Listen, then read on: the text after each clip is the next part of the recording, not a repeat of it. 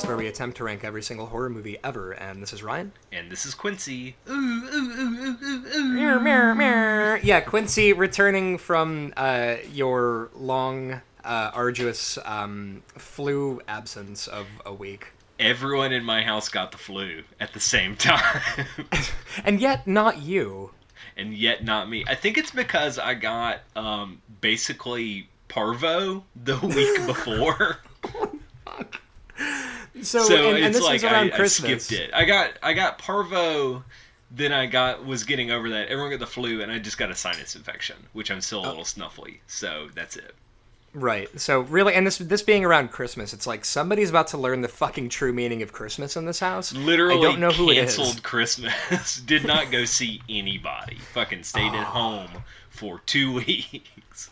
Oh my god, yeah. Which is why when you were like, hey, I can't do the podcast this week because everybody in my house has the flu, and immediately in my mind I could just see like the montage of suffering you were currently and by everybody, going I through. mean literally our Christmas house guests also came to our home. We said, welcome. And then the next day, oh no, we have the flu. And now you do too. It's a Christmas miracle. Yeah, it's the true gift. But listen, I've been reading Jennifer Wright's book, Get Well Soon, about plagues throughout history. Right. And it's an excellent book. Everyone needs to go read it. It's called Get Well Soon. And Jennifer Wright is so good about putting everything into perspective because flu sucks, but it ain't the bubonic plague. Did you know plague doctors actually hit patients with sticks to keep them away? So, like, the Marty Skrull wrestler gimmick isn't too far away from actual plague doctor behavior. You just come in and you're sick and they just like break your fingers and sneer at you. No, what it is they didn't want patients to get near them. So, like, Right. if you're panicking, oh my god, I'm sick, make me feel better, they'd, like, whop you back and say, like, stay away, we're just here to watch you die. Holy fuck. So they're just Also, beating you if with... you're, like, actual... Jennifer Wright goes into her book about, like, if your babies got sick, you would put them in the street. And they would be knocking on the door and saying, let me back in the house. And you'd say, no, sorry, because it was, you know... the 1500s, there was nothing to do, so it's literally in fairness, there was you a gotta tragic... go. You cannot stay in this house anymore. You have the bubonic plague. Holy shit! I mean, in fairness, apparently during that period there must have been like a tragic backstory shortness in the region, and it was like, all right, we got to put all the babies in the street because they got the plague, and we have to leave them to die in the street. Listen, only a couple of centuries later in France, they just called it the bad year. There was a year it's just the bad year. Everything bad happened. And people got a mass hysteria dancing plague where they danced until their bones popped out of their feet. What? Yeah, this book is wild. You need to read it. It's really good. I am getting this book immediately. Also, that good French understatement, the bad year. Right, yeah. Yeah, there's a famine and a war and... a different plague, and now we can't stop dancing. And also, I'm dancing myself to death like a Hans Christian Andersen story. Yeah, speaking of Hans Christian Andersen, let's talk about the motherfucking lure. Oh, that was a fucking great transition right there. Yeah. Because, yeah, like, so The Lure, it was inspired by The Little Mermaid by Hans Christian Andersen, and it is just so fucking good. I love this movie. Let's talk about it. So it is Hans Christian Andersen's The Little Mermaid as a new wave goth horror musical. Yes. Which And it's Polish. Oh, also it's Polish. And if you would literally just ask me to describe my dream journal of things that I wanted to see, it would just be that thing you said, where it's a new wave goth mermaid. Actually, and by mermaid, they're kind of more sirens. They're sirens mixed with eel people. Right. And which is, so it's got the classic mermaid thing of like, if you cut the tail off, or like if you beleg the mermaids, they lose their voice. If you get them wet, they grow back the fish fins. Yeah, except that, like, so a big point of contention in the movie is they have Barbie doll crotches. Right, they're like Barbie dolls. Initially, they come out of the lake, and if they dry off, they grow Barbie doll legs. And what's incredible also, they kind of don't have a butt crack in this form. They it's do like not. It is one an actual cheek. molded, smooth cheek. And the point of contention is you can fuck them if they're fish, but you can't fuck them if they're Barbie dolls. Right, that classic conundrum. And the whole movie is the mermaids fall in love with humans, and the humans say, I love you, but I don't fish fuck love you. Which, first of all, cowards. You fucking cowards. The one guy, spoiler alert, in the beginning of the movie is like, I'll fuck a fish. Yeah, I don't give a fuck. Well, except they're also definitely, like, canonically 15-year-old mermaids. Like, right. Like, according to lore, a mermaid can come to the surface when they're 15, and, like, so this family band, so the Partridge Family of Poland is hanging out on the riverbank, and these mermaids come up and say, help us out. We promise we won't eat you. Which, as soon as that happened, I knew this was the movie for me. Right, which I want more songs like beautifully sung, because it opens with this sort of this Mumford and or son. He's sitting up on the beach and strumming a guitar and singing a sad song, and these two mermaids pop out of the water and they harmonize beautifully, one with a low voice, one with a high voice, and they're singing about how we promise not to eat you, and the guy's like, sold, and he dies.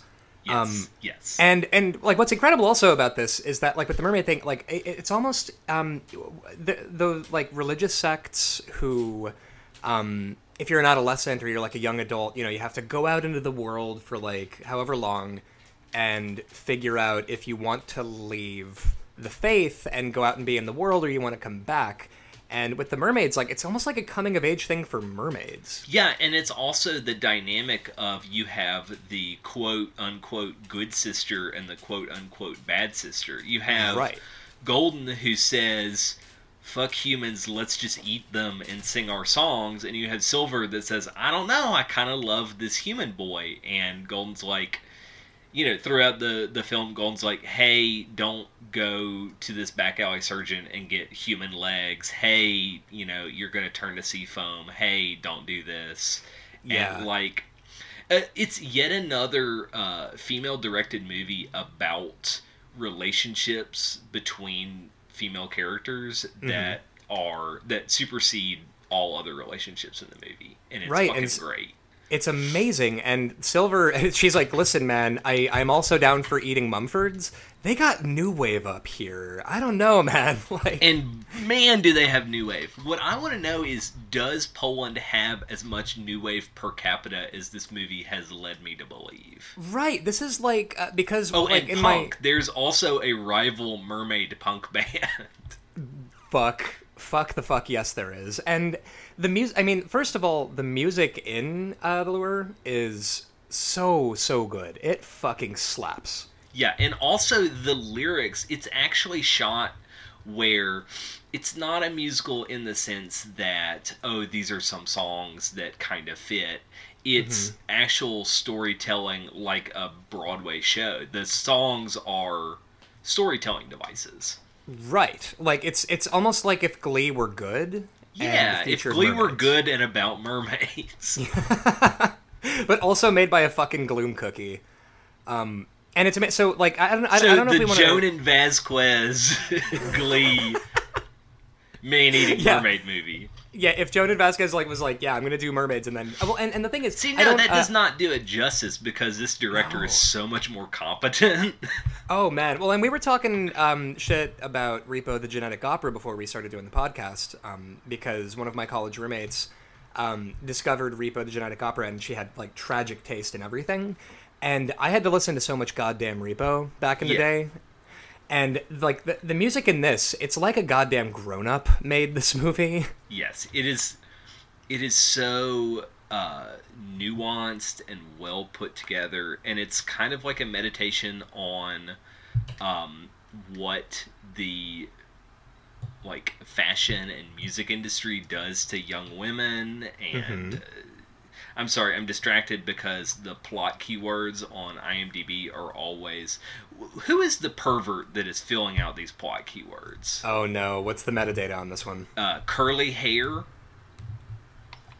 stripping, siren, mermaid, dancing, female frontal nudity. It's always like Oh some Jesus. guy is like typing these out with his boner. Oh God, and it's like how if you're a celebrity, you know you've made it when you Google the start of your name and then you either find net worth or feet, and it's just you know that like this is what this is what the mass unconscious looks like. Listen, as members of the media, can we agree that title directed by female is a terrible tag, and we just need to say women? First of all, because female makes you sound like a fucking Ferengi, as many people have pointed out. A human female. Directed by... Directed by a human female. Also, as though, like, I don't know, like, as though directed by women. It's sort of like how Shudder... Shout out to Shudder. Hi, guys. Thanks for sponsoring us. Groups South Korean, Hong Kong, Japanese, and Chinese horror into A horror. Yeah. You know, those Asian countries. Yeah, it's an Asian horror movie, and they all respond to exactly the same cultural anxieties for all of these countries. Oh boy. So, but anyway, we're old man yells So, at cloud. is the music in The Lure better than the music in the Rocky Horror Picture Show? Oh, buddy. See, now I know it's the fashionable thing in the last few years to shit on Rocky Horror. I refuse to do it. I fucking love Rocky Horror, and I think the music is really good. Yeah. The music is really good, and that movie is also deeply influential. Oh my god. So many of the people I know, including me, kind of a big part of who we developed into as young adults was because of Rocky Horror, I think, early on. I mean, I saw it when I was 6 years old on mute on a TV at a parent's friend's house, and then on the car ride home was like, "Hey, Mom and Dad, what was that thing?" And that kind of opened the gateway. It's like, which I'm sure there had to have been some parent back in the day who was like, "How am I supposed to explain Dr. Frankenfurter to my children?" Which, honestly, like, so The Lure, though, I feel like the music in that, if we're comparing it to Rocky Horror, I feel like the music in The Lure is just a little bit better. Yeah. I hate to say that. I love Rocky Horror. I think it's better. If we were going to put this on the list, does the legacy of Rocky Horror trump a really good musical like The Lure? Right, because also so many people, I had never heard of The Lure before I watched it for this week.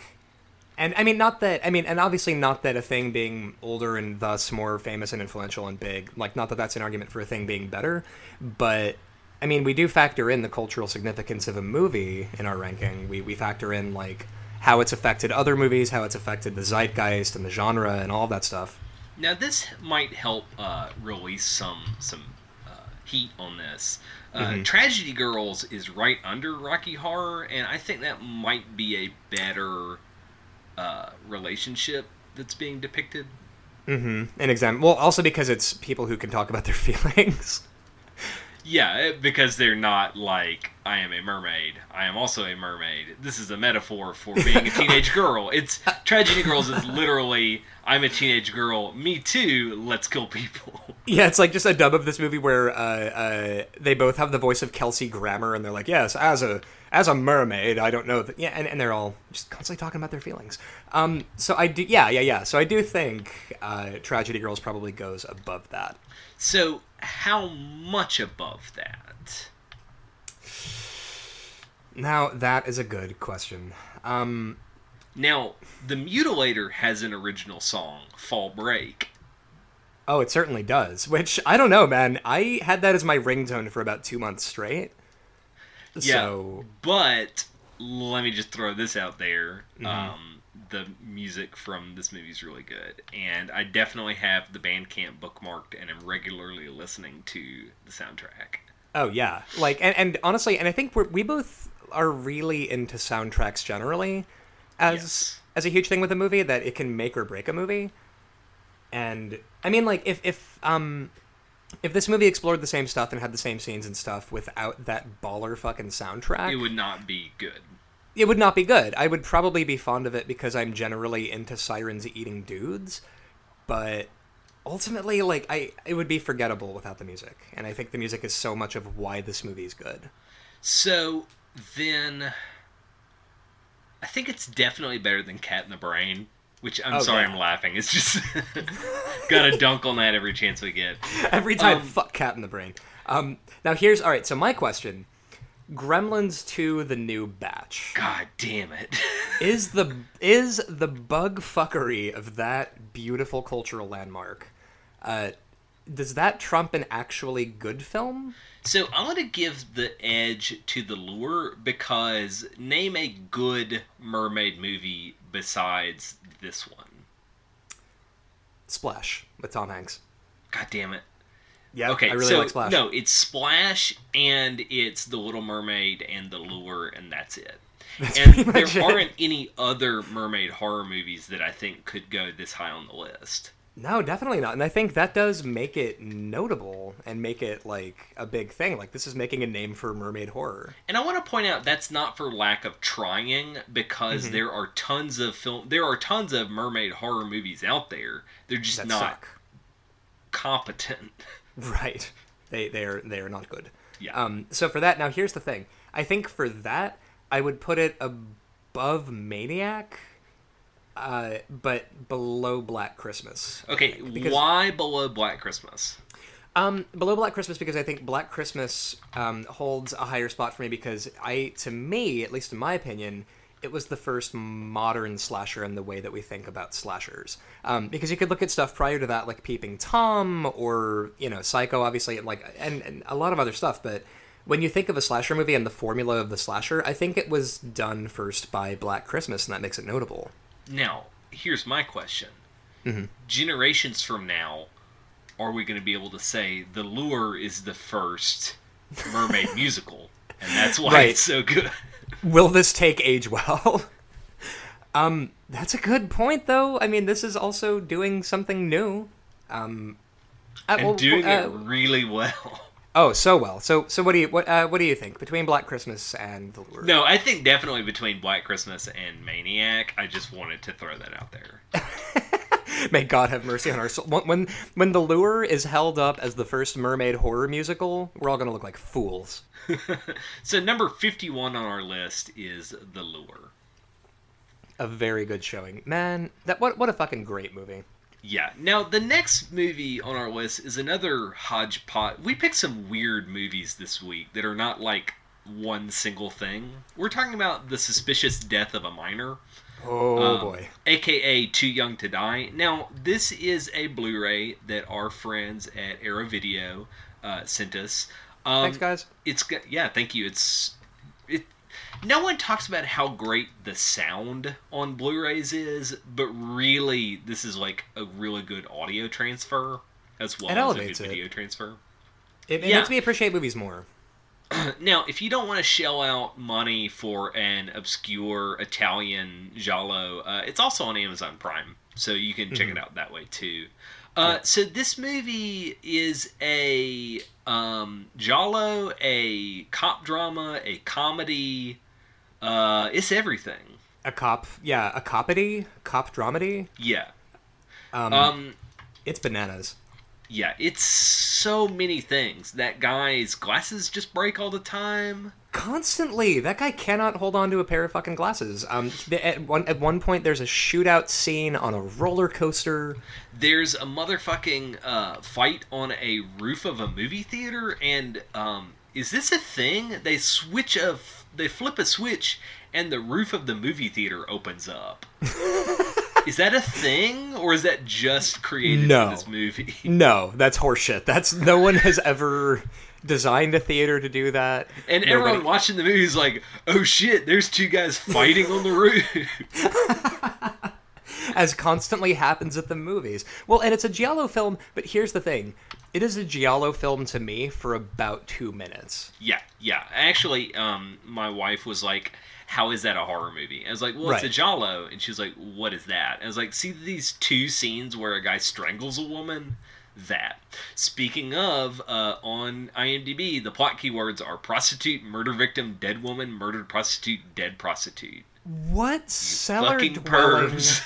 What human pube is writing these? Who's out there? Is this the same guy who jumps onto the IMDb trivia page to be like, to give trivia that gets 0 out of 16 people found this interesting? Listen, someone's like sole duty. It's like the guy that maintains, or woman that maintains, the Mace Windu page on Wikipedia. It's like someone has found their calling, and that is to use their actual human penis to type out plot keyword tags on IMDb. Painstakingly and slowly, but listen, they're the consummate professional. They are using their wretched penis to type in that metadata. And this movie, like, I mean, and it's funny because honestly, I feel like before we started doing this podcast, anytime that I talked to a friend who wasn't into horror, and, you know, frequently a thing that they would bring up is like, I don't know, man, horror movies have some real problems with women, and I think a lot of them are misogynistic. And of course, because I love horror, I'm like, well, I mean, sure, that can be a problem in horror. And then partway through the murder scene in this where a woman gets her throat slit, immediately I'm like, yeah, horror's got some fucking problems with women. And the detective in the dub calls it love juice. Oh my god. And yeah, like Giallo, it's like, check inside honestly, of her for traces of love juice. Honestly, when your partner asked you like, what's Giallo, I in my head immediately heard the Curb Your Enthusiasm music, because it's like, how the fuck do you explain Giallo to somebody who has taste and hasn't seen like at least a few of like the Giallo like genre?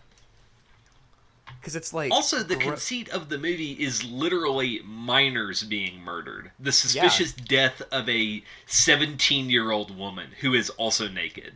Yeah, the suspicious murder of naked underage women, and yeah, it's, Too Young to Die is the other title of the movie. Boy, howdy. And here's the real sketchy thing. So it's the familiar Giallo trope of some dude decides he's gonna solve a crime that nobody else can solve, and right. the clues are wild as shit and don't add up. No, and all of the cops in this are basically fuckwits. Like, they just that detective is my favorite part of this movie. The wacky rat race style chase scene where he's just in the back seat holding down his chunder, trying not to puke while they're running over people, and making that one guy who crosses the street does like a break dance move to avoid getting hit by a car. Honestly, that was actually when I had to go back and rewind it because I couldn't stop screaming, because this guy narrowly avoids getting hit by a car. And he, like, spins on his head, lands in a bridge, like a perfect breakdance bridge, gets up from it, immediately face plants in a sign and falls down, and then he's never spoken of again. Yeah. He's the real MVP. I don't know, man. Is this movie good? No. Well, okay. The Blu-ray is good. Yeah. Now, it's not good in the way that we think of the word good, but here's the thing. I props to it for trying to cram as many genres into this as possible, because, like, again, it's a horror movie in the regard that it's about a guy who murders underage women. Yes, but it's also is it a spoiler to say that's actually part of a larger sex ring plot? Well, and that goes back to a big thing in Giallo, and that's what makes it a Giallo to me, is that so many Giallo films revolve around the classic and true thing of rich people are into some weird shit. Yes, that's definitely a thing. And also that motherfucker, the killer, gets his face boiled off with hot water and then shows up looking like he had a chemical peel. Yep, that's what happened. Listen, in 1970s Italy, it was all asses and elbows. It was everybody getting faces melted off. Movie theater roofs opening up. It was just mass anarchy. So I was really excited about the soundtrack of this movie, but this Blu-ray comes with an audio commentary from Troy Howarth, the author of So Deadly, So Perverse, 50 Years of Italian Giallo Films. Right. And it's really informative, but one of the big things that he points out is the reason the soundtrack is good is because the composer was copying Goblin. Yes, and Literally, Goblin. Goblin Argento came out with a movie the same year that the soundtrack copied. Right. Well, and Goblin, which by the way, side note here, my buddy Anna in Tennessee got to go see Goblin live in Nashville, like last month or a couple of months ago. Yeah, I it was am in still, November. yeah, I am still dying of jealousy. But so many things like with Giallo. Now, here's the thing about the soundtracks in Giallo is that to me, so much of that is about sweetening the bitter, disgusting pill of a Giallo film. Yeah, Because I mean, they're. This is a catchy tune to strangle a woman to. yeah, this is murder disco. Like this is like for example, like the score for this movie made me think of the score for Four Flies on Grey Velvet because groovy murder is happening in Italy. Yeah. Uh, So I don't know. And the other thing is Sergio Martino directed this movie, and he directed other better giallos. Also, he directed Yeah. Hands of Steel. Oh shit, really? Yeah. Wow, I did not realize that. So what the fuck was happening here? I mean, it's a great score. I mean, it's just lots of stuff. It's almost like throwing noodles at the wall and seeing what sticks. Yeah, and the cover of the film that I think is also hilarious is the bespectacled cop, like rogue cop trying to investigate this thing. His head is enormous. It's floating, and he's staring at a dead miner. And it's literally just like the suspicious death of a miner. And then it's like they went to their concept artist and were like, Draw a miner. "Can you?" And that died suspiciously. I think the problem with this movie is it made me want to watch The Bird with the Crystal Plumage again. Oh And a yeah, movie should not make you think of a better movie. that's exactly right. And it also kind of goes back to Giallo being like, and of course Giallo stands for yellow, which means like sort of the shitty film, like it refers to like pulp basically. And especially with Giallo, like so much of it is copy and paste in a way that like, for example, American slashers were in the early 1980s. I think of those as like I think of like 80s slasher movies as like a direct spiritual descendant of Giallo films. Yes, definitely. And there are highlights. I really like the moped guy, and I like the police officer. Basically, I like everyone but the main characters of this movie, which is also Yeah. a problem. I would agree. And like the main character in this movie, I resent that I'm forced to watch this guy do anything for an hour and a half. Right, and then like at the end of the movie, there's this weird, oh, did he sell out? And like he's switching sides. Oh wait, that's a double cross. It doesn't. The plot is really inconsequential. Incidental. It's just Yeah. set pieces for like here's the car chase, here's a gun battle, here's where he murders a man and lives in his apartment and drinks his cokes for a week. Here's Right.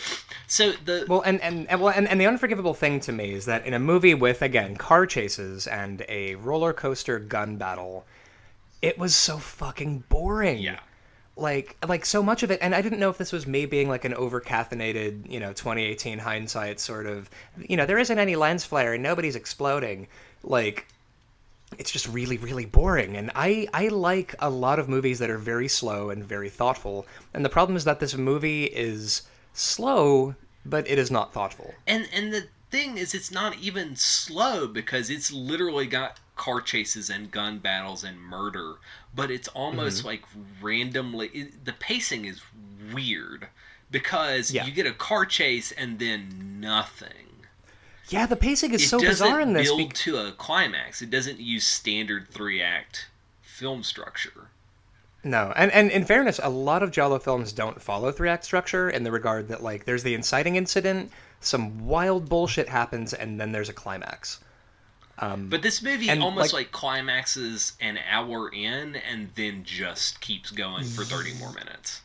Exactly right. And I kept spacing out while watching. I spaced out during the roller coaster gunfight. Yeah. So because what does that tell for you? me, about- right, like, if the character work isn't there, I kind of don't care about what they're doing. Yeah, and that's the thing. There Like, is no character. The cop is supposed to be this super cool guy, and it's literally his only character trait is he keeps breaking his glasses. Yeah, It's yeah. kind And of like when I meet someone new and they say, "Have you ever seen The Big Bang Theory?" And that's their entire personality. Yeah, or they're like, I bet listen, you would really like that, because the subtext of that conversation is, wow, you look like a big fucking nerd. I bet you like that show like about nerds. Hey, but you like that show about nerd. And really, and trust me, as somebody who also constantly breaks my glasses, it's not enough. It's not enough as a personality or as a character. Develop a real personality. Listen, you could still constantly break your fucking glasses. You just got to have something interesting. So, number 134 on our list is the Mario Bava's Giallo, The Evil Eye. Mm-hmm. Now, I think The Evil Eye is better than this because at least it's lurid. Yeah. And a Giallo movie... Now, here's the thing. It's also got Letitia Roman, and this doesn't have any, like, real draw, like... No. Actresses. No. Which, God, that makes me sound like an IMDb tagger. The way I'm like it doesn't have any... There aren't any. Well, it makes you sound like Jim Cornette, but, like, where it's like, it's not a draw. But here's the thing. I'm a ghoul, and if I'm watching a Giallo film, I'm in the mood for a certain kind of sleazy Philly cheesesteak of a movie. This is not that. It's like just... not sleazy enough to not be a Giallo film, but too sleazy to be a cop drama. And it's not visually arresting. Like, that's a thing about Bava and Argento is they're not saying much, but it looks pretty, and this doesn't look that great. Yeah, it doesn't have a distinctive look, where The Evil Eye, that is a look. Yeah, that is a hell of a look. Now, Italian movies under that, Maciste in Hell. Oh, Maciste goes above this. Because, and here's the thing, Maciste in Hell features Maciste constantly screaming and straining against items, and I could not stop laughing. Okay. And... so that puts us in the whole bunch of nothing part of the list. Under that is Bird at the Stake, The Village, and that Michael Jackson music video, Ghosts. I think Ghosts is more interesting because it's connected to a larger context with Michael Jackson, and it's fascinating because you could tell that this is a rumination on how he thinks the world sees him. Okay, is this dicey enough to put under I, Frankenstein? No, I, Frankenstein... See, here's the thing. I was bored watching this. I wasn't sad to my fucking soul while watching this. I didn't feel like my heart was breaking while being bored by this film in a way that I did with I, Frankenstein. So now I'm looking at Kyofu Densetsu Kaiki Frankenstein and Dracula Untold. Dracula Untold I didn't actively hate, but I didn't like it. Well, it was also racist. It's also racist. This movie's not racist, it's just pedophilic. It's pedophilic and exploitative. But I mean, it doesn't say, like, does... Well, no, it does. Because I was going to say, it doesn't say, get a look at these 17-year-old boobs, except it totally does. The camera does. The male gaze in this movie is so, look at these 17-year-old bosoms. Right, which here's the thing. Giallo does that a lot, but it doesn't do it with fucking underage minors. Right, the premise of this movie is a IMDb metadata guy's fantasy. Oh god, it's like if that guy... Yeah, it's like if the guy who does the metadata on IMDb horror films made a movie. It is bad, and not only is it bad, it's boring. And again, there are things about it that I like, but there are things about the experience of getting killed by a bus that I would probably be kind of okay with, because I'd never have to, like, pay taxes ever again, but that doesn't make the experience good. Okay, so where does the suspicious death of a minor go in relationship to the Transfiguration? Oh, now, I would put it, honestly, above the Transfiguration. Really? Because they're both... both of them are kind of like being forced to eat an entire loose-leaf notebook, but this had that breakdancing move that I have been thinking about all day, and at the very least, we have to acknowledge it had a gunfight on a roller coaster. Yeah, I think that makes it better than Anime Frankenstein, but not as good as Dracula Untold. Yeah, that checks out, actually. Right, so number 158 is The Suspicious Death of a Minor. Which I feel like that's about as kind as we can be toward that movie. Now let's be super nice to motherfucking Seeding of a Ghost. Oh, now we're talking. All right, so Seeding of a Ghost. Seeding of a Ghost is a Shaw Brothers movie, also known as Shangui. I can't speak Chinese. I apologize. It is nuts. I was thinking about is this movie spoilable? Can you spoil this movie? It is unspoilable because all right, here's the thing. If you tried describing the plot to this film, it gets weirder. Yes. That's the plot. It gets weirder. Like, okay, all right. So, Seeding of a Ghost. So, the movie starts out, it's this fella, he's in a cab, he's a cab driver, and he gives a ride to this guy who's like, hey man, I'm into some pretty fucked up dark magic shit. And that guy's like, oh, cool. This won't come up later. Goodbye. Yeah, it's like his fare is, I just robbed a grave, and that's me. Here's my stop. Thanks. Hey, yeah, and so he drives off, and then so there's a lot of cheating in this movie. Yeah, so cab driver's wife is a dealer at a casino, and she begins an affair with a high roller. Mm-hmm. And yeah, and the shit-eating grin on this guy's face while he's doing high roller shit, fucking choice. Yeah. So the wife meets high roller Anthony Fang, and he's this like fancy dude, and they start real an piece affair. Of shit.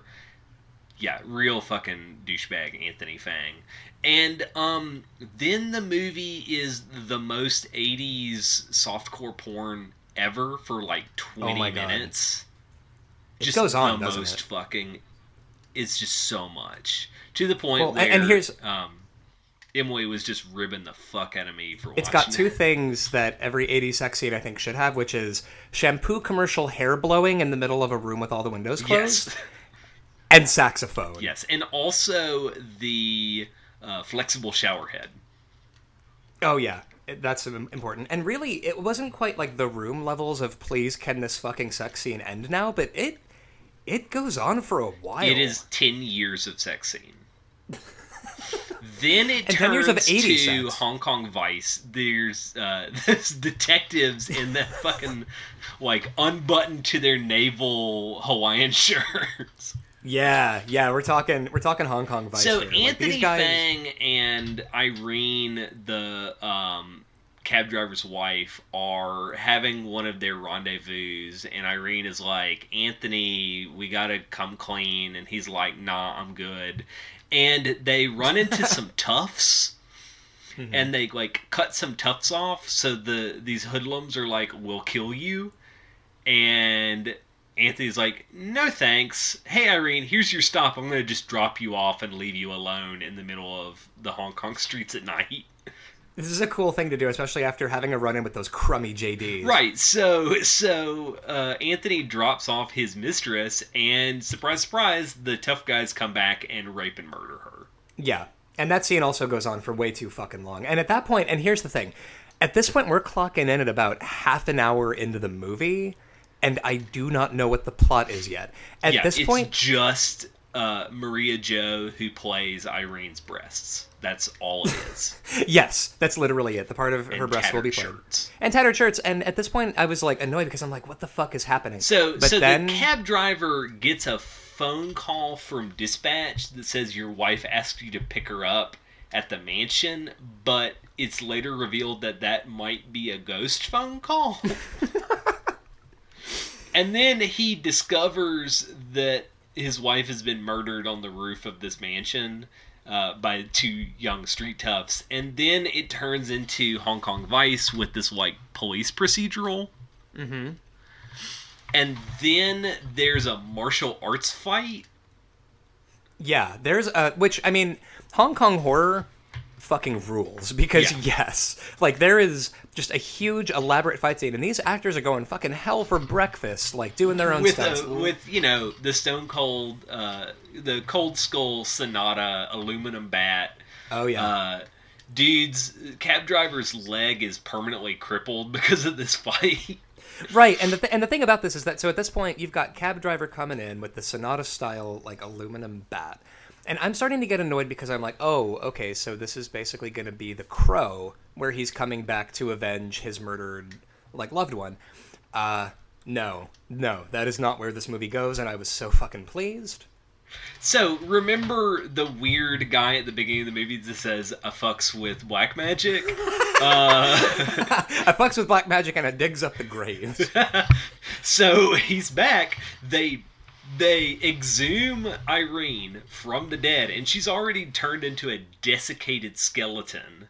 Man, she decomposes with a goddamn speed. Well, like, and another thing is when you fuck around with black magic, things get gross really quickly. That's an actual thing that the wizard says, is like, when you fuck around with black magic, things get gross. And my favorite small detail is he actually becomes more and more deformed the more spells he casts. Oh, yeah.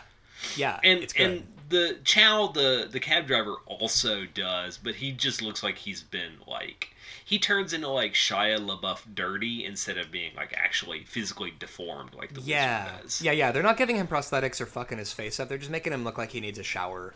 Yeah, but meanwhile, this shirtless wizard starts growing like horns, and his teeth get all long and like haggard looking. See, this is why he told the cab driver that he fucks with black magic, because he's been rehearsing this shit for weeks. He's like, I knew you'd come to this. Yeah, he was. So basically, the cab driver says, "I want revenge on everyone." So the black magician says, "We'll dig up your wife and we'll quote seed the ghost," unquote, which is use your wife's ghost to get revenge on everybody. Mm-hmm. Which includes like Lost Boys style shenanigans with the toughs and their. I love that both of these tough guys live with their moms. Oh, actually, the thing is, I love, and Christina pointed this out when we were watching it, that like, it's awesome that Irene's revenge comes to these fucking street toughs via the women in their lives. Yes, I didn't even think about that. Me neither. And which, by the way, is like, wait, two white guys doing a horror podcast. We didn't think of this rich, fascinating part of the horror movie. Which you mean we also didn't consider that Chinese culture, your parents live with you, and that's a rich part of their heritage. Well, we were busy screaming about the guy who fucks with black magic. So, dude, we were. Can I tell you my favorite thing about Hong Kong horror movies is anytime a Taoist priest fights a wizard, which is a lot in these movies. More than you would think. Yeah, something about tying a piece of paper with a spell to your sword and lighting it on fire to fight a demon is really right up my alley. Yeah, and that dude was all about the fucking showmanship. Like, he was giving us the full fucking razzle-dazzle with that flaming sword with the note on it. And so we're getting ahead of ourselves. So sorry, it's mostly just us going, I fucking love Hong Kong horror. Yeah, the toughs get haunted so that like their noodles look like worms, and they open an ashtray, and Irene's head is in there, and shenanigans. Meanwhile, Anthony's wife doesn't even get a name in the script. Nope. Gets possessed by the ghost, so she like falls ill, and they call Taoist priests to exorcise her. Like you do. Which escalates further with a full-on wizard battle with... My other favorite thing is the Taoists are actually saying prayers, and the black magic wizard is literally just saying gibberish because they do not translate it in the subtitles. Right, because who gives a shit? He's saying some fucking He's saying humana humana humana yo, I fuck with black magic yo. And right. he sends fireballs across the city to blow up Taoist priests. Yeah, and like, the best thing is they literally hold up a mirror to send them back. Oh my god. I love, honestly, the internal logic of this film and how prayer works and how magic works. Because honestly, if it worked that way, I might look into getting into a religion if you could actually throw fireballs across a city at someone. Just by praying. So, like, earlier than this, the black magician says, hey, if you really want to fuck him up, let this reanimated corpse of the tough who raped your wife impregnate your wife's corpse, and then the baby will haunt everybody. See, Ghost Sex and Susan. Honestly, I was not wild on the fact that she had to touch this fucking guy in her afterlife or at any point after he did that. Like after he murdered her. Like it's, But there's like this weird. Honestly, the puppet work for her floating, desiccated corpse having sex with a ghost. Oh, and her weird cat eyes. Like the puppet work in this movie is beyond words. Oh, buddy, it's so good. Like, and generally, the effects in this movie are, I think, this is, I'm going to sound like I'm losing my mind saying this. I think the puppet and, like, practical effects in this are on par with the effects in The Thing. Not in the way that they're shot, and not in the way that they're used, but really, really, really fucking good. Yeah. They're so good. So, anyway, the Taoists exorcise the demon out of Fang's wife, and then they say, the priest says, hey, if you want to send her to the doctor, that's not a terrible idea because she was possessed. Just to make sure to reconcile, medicine and religion and all that. Then turns to find out she's pregnant. And then the next scene, which is implied to only be like days later, she's like full on 9 months pregnant. Yeah, she is full to bursting. And then what ensues at this point? And now, all right. What ensues is, buckle your seats, the best cinematic sequence ever. She says, my stomach hurts. She's got a house full of people over for board game night. They're all playing Mahjong, and they say, oh, hey, our friend Dr. Wang is a...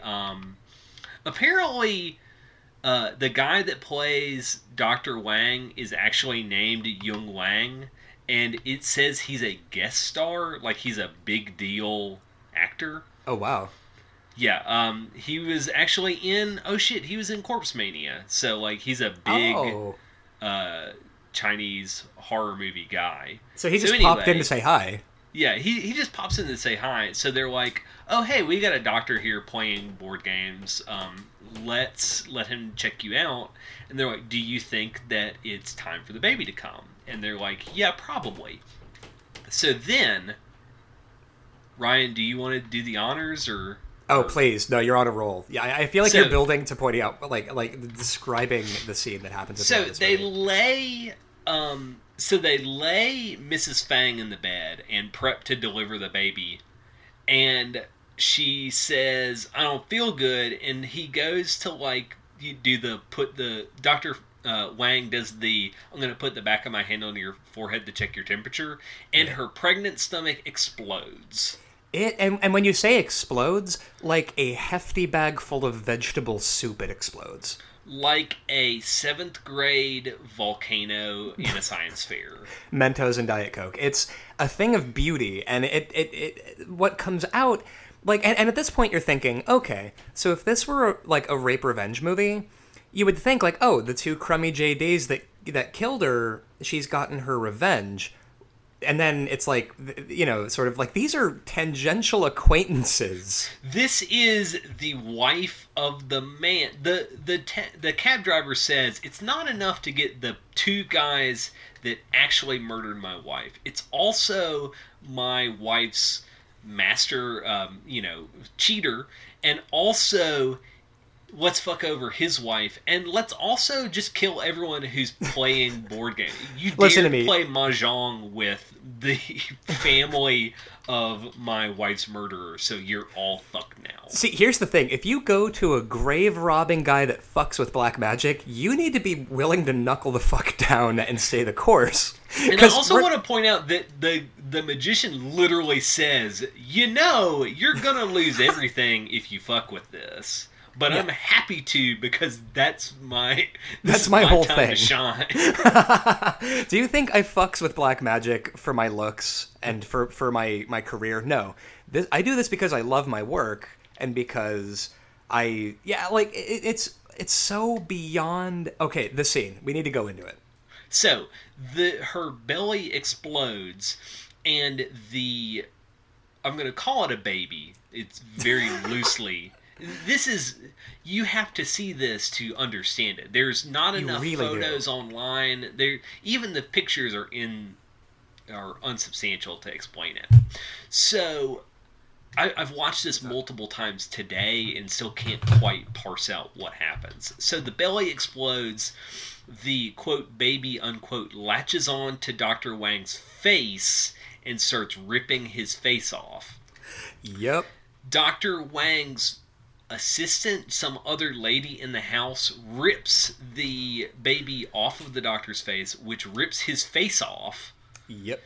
And while it's in the corner, it foams and pulses and grows into an alligator head. I would say a flapping toothed vagina dentata with a ghoul head inside of it. Right. Like a, so it's this mouth with teeth going everywhere and octopus tentacles. And then the big reveal is that it's got the skinless, which I read as the head of Irene Yeah, me inside too. of it. yeah, like this was her ghoul, like, after death representation of her head.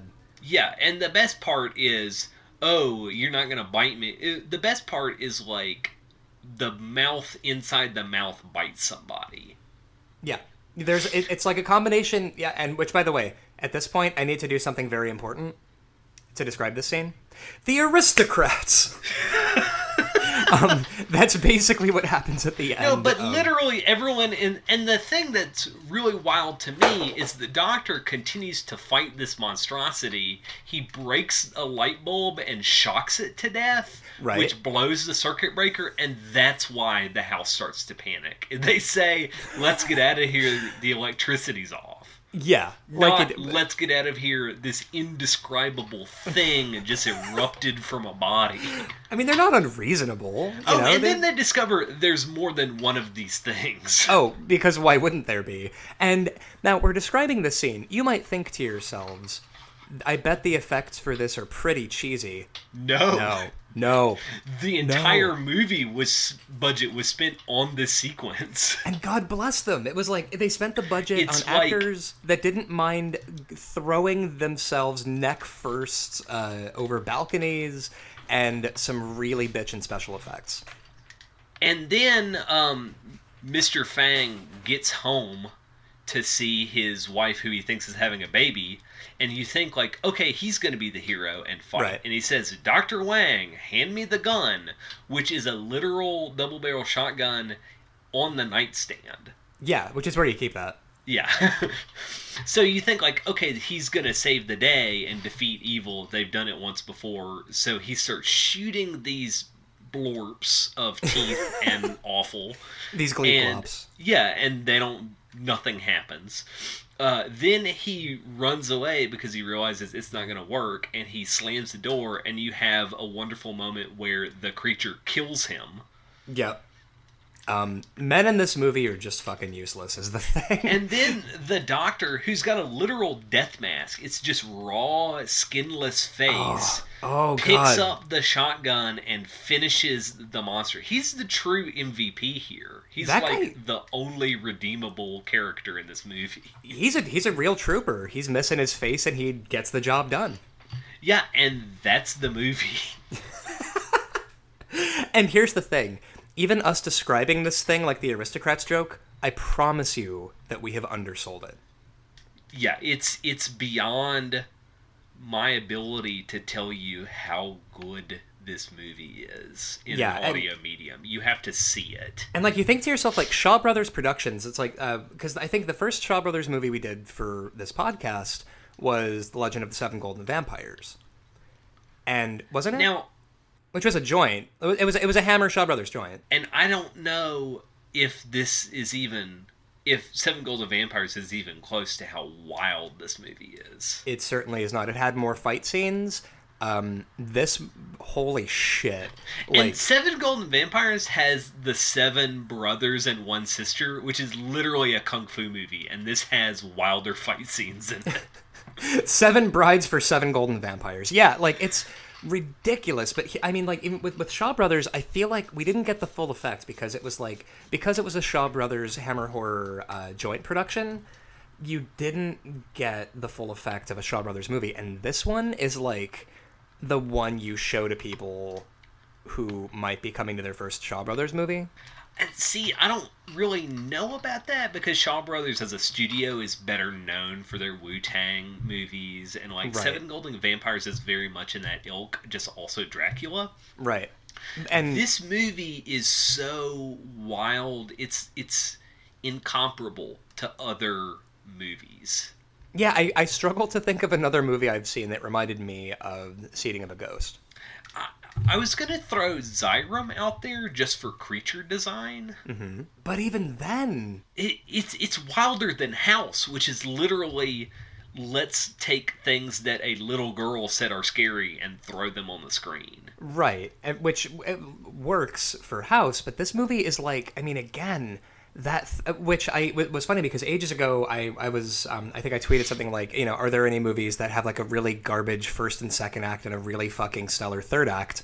It's this movie. It's this movie. It's as though I knew that I was going to be watching Seeding of a Ghost, because any missteps the first and like halfway through the second act have, to me, were totally redeemed by the second half of this movie. So here's what I want to know. Do you think that the third act is better because the first act is so banal? That's actually a really good question. Like, if you're sitting in a waiting room for half an hour and then suddenly a clown bursts in with a wiffle ball bat and hits you in the face, this is now more notable for the surrounding silence. Yeah. So is it better, or is that actually like, is that a feature or a flaw of this Right. movie? Because honestly, when I put this on, I just skipped to the third act. Like, this is the kind of movie, just like every time I watch Terminator 2, I just watch the last 20 minutes. Like, Wow, you know, really? if I'm at home, that's all I do. Yeah, because that's the good part. That's the part where Oh. they do like all the crazy fighting. No, the whole thing is the good or part. like or My like, fav- you know, it's all because of my growing up channel surfing and watching the last 20 minutes on whatever was on TNT or USA Network. But like, Right. when I really want to watch a movie, I just go to that final reel and that's all I watch. You know, you've only with your one wild and precious life, that is a pretty good way to go about it, I think, so that you're not like, listen, if you're gonna eat the whole loaf of life, you're skipping the end pieces. You're just eating the bit in the middle, and I think that's beautiful. Now so if we're going with like gonzo movies that I feel like I haven't seen before necessarily, I want to start with Evil Ed. Yeah. But Evil Ed is like saying something really valuable and vital. It's like a political treatise. Above that, we have Audition, which is another movie where the ending, the third act, is wild compared to the first and the second. Right. Also, But I'm I gonna don't know have if to. that's Also, I'm gonna have to like- edit that out because I realized that actually, I think wasn't it a Swiss movie, Evil Ed? It was Swedish, I think. Swedish. There we go. Anyway. So, like, if you look up at the top, Phantasm is another movie that really clicks in that third act and how insane it is. Agree. That's actually a great comparison. And I feel like Phantasm, they both kind of have dream logic, but I feel like Phantasm's dream logic is, I don't know, it feels like different kinds of dream. It feels like two different people's dream logic, if that makes sense. Yeah. So where does it go in relationship to Audition and Three Extremes and Female Prisoner, Scorpion, Beast Stable, and all of these kind of like cult extreme Asian horror movies? Well, now here's the thing. I do think for that we have to factor in the first and second acts because Which are abhorrent. they're complete, like they're just garbage. And I feel like you do have to factor that in. If we were solely ranking the third act of Seeding of a Ghost, we would be in the teens, probably. Yeah. So I feel like that puts it significantly lower. Like, Under the Lure, Oh, definitely. although the question still remains, is it better than Cat in the Brain? So, by the way, when we make T-shirts for this podcast, should we just have us giving him a swirly and yelling "Shut up, nerd"?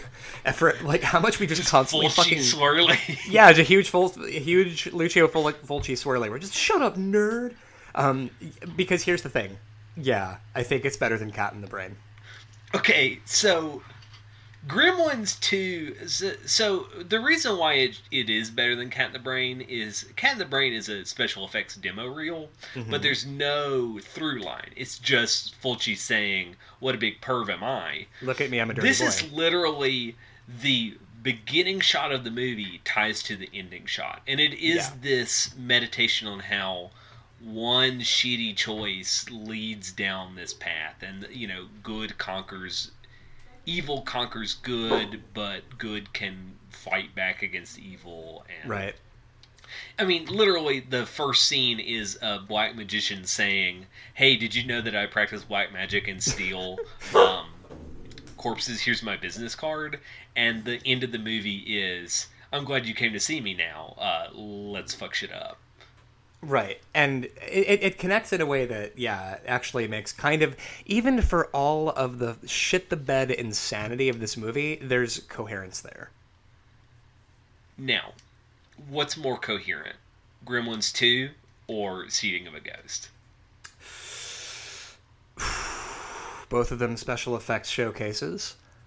I'm gonna say the design is better in Seeding of a Ghost, just because it is like some kind of H.R. Geiger meets Lovecraft meets Michael's craft store. Yep. The foamy mouth, which is basically just like, I think that it looks like that cotton you buy when you have one of those snow winter dioramas, and like, here's the popcorn factory and here's the ice skating rink. It's that like white shit that you just use as your fake snow. Right, like the stuff on the top of an aspirin bottle. Yeah, it's that is in the mouth of this creature. Yeah, and with Gremlins 2, now here's the thing. Here's the reason I would put Seeding of a Ghost above Gremlins 2. The creature design in Gremlins 2, frequently I was able to smugly nod and go, there's the vegetable gremlin. There was no smug nodding with Seeding of a Ghost. It was mostly me screaming, "What the fuck is that?" Yeah. And I think there's something to a creature that you cannot articulate into words. Yeah, that puts it. I think that's one of the reasons that like this movie works for me, is because of how much I screamed because of what was on my screen. Yeah. So, does that make it better than Maniac? Because I think Maniac's best points are when you can't explain why he's doing what he's doing. I honestly, I feel like for me, Maniac, I would put it, honestly, I would put it slightly above Seeding of a Ghost, purely because I feel like Maniac kind of is more brooding and kind of marinates on a thing a little bit more, where this one is all over the fucking place. Maniac is one thing, and it focuses on that one thing all the way through. Definitely. This feels like studio execs saying, well, you gotta have sex, and you gotta have a fight scene, you gotta have unbuttoned shirts to the navel, and you gotta have young street toughs in a Ferrari, and you gotta have this, and you gotta have fucked up black magic ghosts. Yeah, wait, I don't see any ghosts fucking a corpse, so you're gonna want to put that in there? Man. So that would make number 53 Seeding of a Ghost. You know, I feel really good about that. Even if you only see it once, this is one of those movies that I think you have to buy on DVD. But if you don't mind this hanging out in your house, it's worth the... I'm kind of glad I shelled out the $13 for this. Yeah. To the point where I'm like, okay, I'm done with it. I can sell it. And then I'm like, no, I really can't. This is one of those movies that, Quincy, you having kids, this is going to be one of those movies you're going to put very high up on the shelf. Yes. It is right now on the shelf behind. It's like behind stuff on my shelf. It's the second row back. Yep. But This I is- feel like I can't not keep it. Because you want it. There's going to be some sad, weird Tuesday afternoon where you're hanging out and you're like, you know, I really just want to see that third act. Yeah, I really want to see the wizard battle and then the creature explode out of a woman. Right. It's just, you know, we do what we can to get through those dreary Tuesdays. So yeah, so coming in at number 53, Seating of a Ghost. Oh man, that's way higher than I thought it would be. But Me it's so too. good. Oh, especially when I was watching it and like I hadn't gotten to the good part yet, and I was just like, "Fuck! Oh, I fucking hate this movie." And then just the slowly dawning comprehension of like, "Oh no, this is great, actually." Yeah, Emily was like, "You better apologize to Ryan for making him watch this porno." And I'm like, "I swear Oh, it's not bless. a porno." And it's like, yeah, it looks like one. Yep. So this week, our podcast is brought to you by another podcast called Smark of the Beast. This is if you like our podcast, Smark of the Beast is the same thing with wrestling, where they're literally ranking everything in wrestling, I believe until they get to 666 items. Beautiful. And obviously, if you're listening to our podcast, there is a better than even chance that you are also a fan of pro wrestling. And actually, if you're not a fan of pro wrestling and you're still listening to this podcast, I'd like to personally apologize to you for talking about wrestling so much. It's gotten to the point where we're sneaking in references to the point where we think that they make sense. Oh, like a Sonata bat when we're talking about. Yeah. It's just it's untenable. Yeah, but Smark So- of the Beast is fantastic. Yes. So Matt Fisher and Matt Wilson co-host. It's really great. They're available on iTunes, Stitcher, and SoundCloud. That's Smark, SMARK of the Beast. Go find them and listen to them. They're super great. Yeah, both of whom former guests on this very podcast. Quincy, where Yes. can our listeners find us online? They can find us at a bevy of locations. You can find us on Tumblr, rankandvile.tumblr.com. We're at rankandvile on Instagram. We're at rankandvilecast on Twitter. If you would like to request a movie, hit us up on our Tumblr Ask Box or send us an email at rankandvilecast@gmail.com. If you would like to advertise with us, that's a great place to advertise with us. If you have a movie, if you're a filmmaker and you want us to review your movie, it can join the ranks of Seating of a Ghost and others. and also several others. And again, if you send us your movie, there's a good chance that you can make a sticker for your DVD cover that says like "Better than Taste the Blood of Dracula." We literally have a graphic that our good friend Kyle made that says Rank and Vile approved, better than Sleepaway Camp. All I want is for someone to actually put it on their video that they sell to people. Yeah, which also so because hit me up if you want that to be you. Also, this week we're brought to you by Turnbuckle Titans. Turnbuckle Titans are a t-shirt company that do, guess what, deathmatch pro wrestling shirts. Their new shirt is a Mr. Pogo t-shirt that glows in the dark. yeah. And they're giving out free shipping if you use code RANKANDVILE at turnbuckletitans.bigcartel.com. Yep, and I believe that should be it. Have a good week, guys. Be safe and don't fuck ghosts. Don't fuck ghosts. You're gonna have to cut that out. No, listen, no. We're keeping this in. Don't fuck ghosts. And if you're an Uber driver and a guy gets in the car and he's like, "I fucks with black magic," and he's describing digging up bodies, maybe check him out. See what he does. He's a young professional just trying to ply his trade. And in this workaday world, and we're all just trying to make it work. So No, listen. If there's anything I have said for every episode of this show, it's don't fuck around with the supernatural. Yeah. Ouija boards, black magic, fucking tarot cards, all that, Slender Man, all that shit. Just don't fuck with it. You know, it's probably not real, but Why do you want to take not, a chance, though? Yeah, the Mothman, who knows? There's currently that bat dude in Chicago. Like, stay safe out there. It might be bullshit, but it might not be bullshit. So we'll leave the podcast on that note. Stay safe from the bat of Chicago. Don't think it. Don't say it. Bye bye, man. Later, folks.